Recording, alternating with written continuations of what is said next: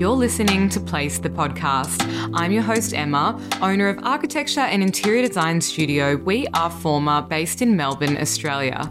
Today's episode is a fun one. We're talking about how to design a home gym. So whether you're currently planning out your home and looking for a space to create to have a home gym, or if you're wanting to just add one into an existing space, this episode is for you. I'm going to be talking about all sorts of different factors like space and layout, equipment selection, flooring, lighting, and so much more.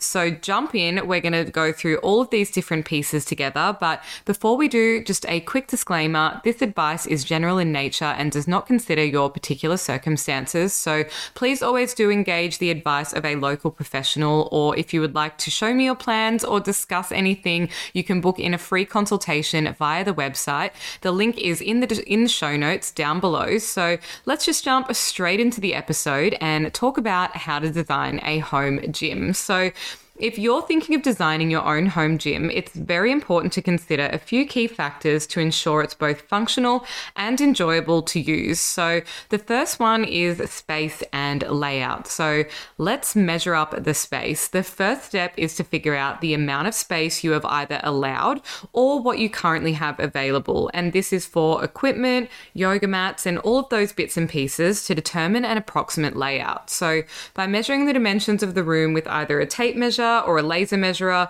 you can sketch up a quick floor plan, or I can come and do it for you if you're local in my area. So this will help you determine what type of equipment you can fit into your space and how it can be arranged. So the layout of your home gym should also be designed in a way that maximizes the use of the available space and minimizes the risk of accidents, because the last thing you want to do is be putting stuff all over the place because the space is too small and you risk tripping over something and hurting yourself, or turning around and knocking something. We've all been there where you get a little egg on your head. So just be very particular about how you lay things out and the actual realistic amount of space you would need to use whilst using that piece of equipment. Next up is equipment selection. So now it's time to select the equipment you want to use in your home gym. So this is definitely personal preference and all of us are different. Some people really just like mat-based work like Pilates and yoga, and other people are really into weights, or maybe you and your partner or your family are a blend of the two. So the best way to do this is to write down your fitness goals, your likes and dislikes, and your budget, and then some essential equipment for a home gym. So this may include a treadmill, exercise bike, rower, some weights, a mat for floor exercises, and anything else that you're wanting to consider, as well as any storage that you may want to have, because you might actually want to pop some of these pieces away. So if there is a little bit of leftover space for a trunk, or you actually wanted to build in a small seating area, maybe a water station, all of these kinds of things, that is all completely possible if you have a think about it early on enough that you can add these things into the design. So you could also consider investing in a multifunctional machine, because this might help you to maximize the space and maximize your workout options. The next item to consider is flooring. So the ideal flooring for a home gym should be durable, slip resistant, and easy to clean. This will keep your space hygienic, but also make sure you're less accident prone. So rubber flooring is a really popular choice, and it provides shock absorption to protect your joints during exercise, but it will also help buffer some of the noise. So if you're on a budget, you could go for foam interlocking mats, but that can be kind of the more affordable option, but not necessarily the aesthetic one. Next up, we're going to talk about lighting and ventilation. So proper lighting and ventilation are essential to ensure a comfortable workout environment. Definitely do not discredit the idea of having some natural light in any way possible. Natural light is always the best option. However, if you don't have access to this, you could install some artificial lighting that mimics natural light.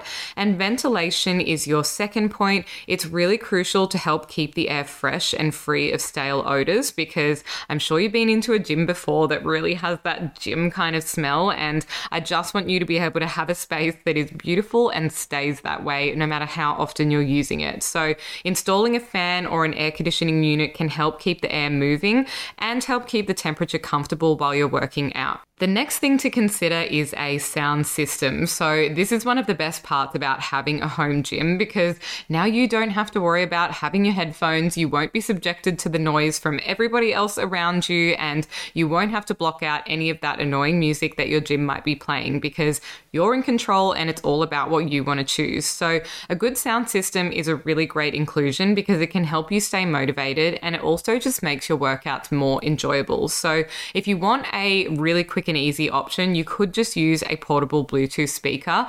But if you wanted to go that next level up, you can invest in a complete sound system that would include speakers, amplifiers, and even soundproofing materials so it doesn't bother people using other parts of the home. Last but not least, the personal touches. So as with every space in your home gym is no different. It should really reflect your personality and be an enjoyable space to work out. I have seen some really clean and basic home gyms that are literally just some white walls with all of the necessary equipment in them and some beautiful natural lighting. And I've also seen the complete opposite end of the spectrum, which are super fun projects to work on, where people want to theme their gym like it's kind of got a really dark and grungy boxing kind of feel. So it might use blacks and neon signs and, all sorts of really creative lighting. So definitely don't think that you're limited in any way, one or the other, because I feel like a gym is one of those spaces where you really can get involved and put your personal touches to it. So consider a couple of things like wall art, motivational quotes, pictures of your favorite athletes, anything that can really make your home feel like a personalized space. So that is it for today's episode. Just a super quick one to give you my best ideas on how to design a home gym. If you want a hand planning your space, or you're just interested in having a chat about if incorporating a home gym might be right for your floor plan, then please do get in touch to book a one-on-one consultation. So the website is www.weareforma, that's forma.com.au. So thank you guys so much for joining me today, and I'll speak to you again soon. That's it for today's episode of Place the Podcast. If you're wanting to connect, you can find us at place_podcast on Instagram, or the Place Podcast community on Facebook groups. And if you have a second, please give us a 5-star review if you enjoyed this episode. It really helps us out.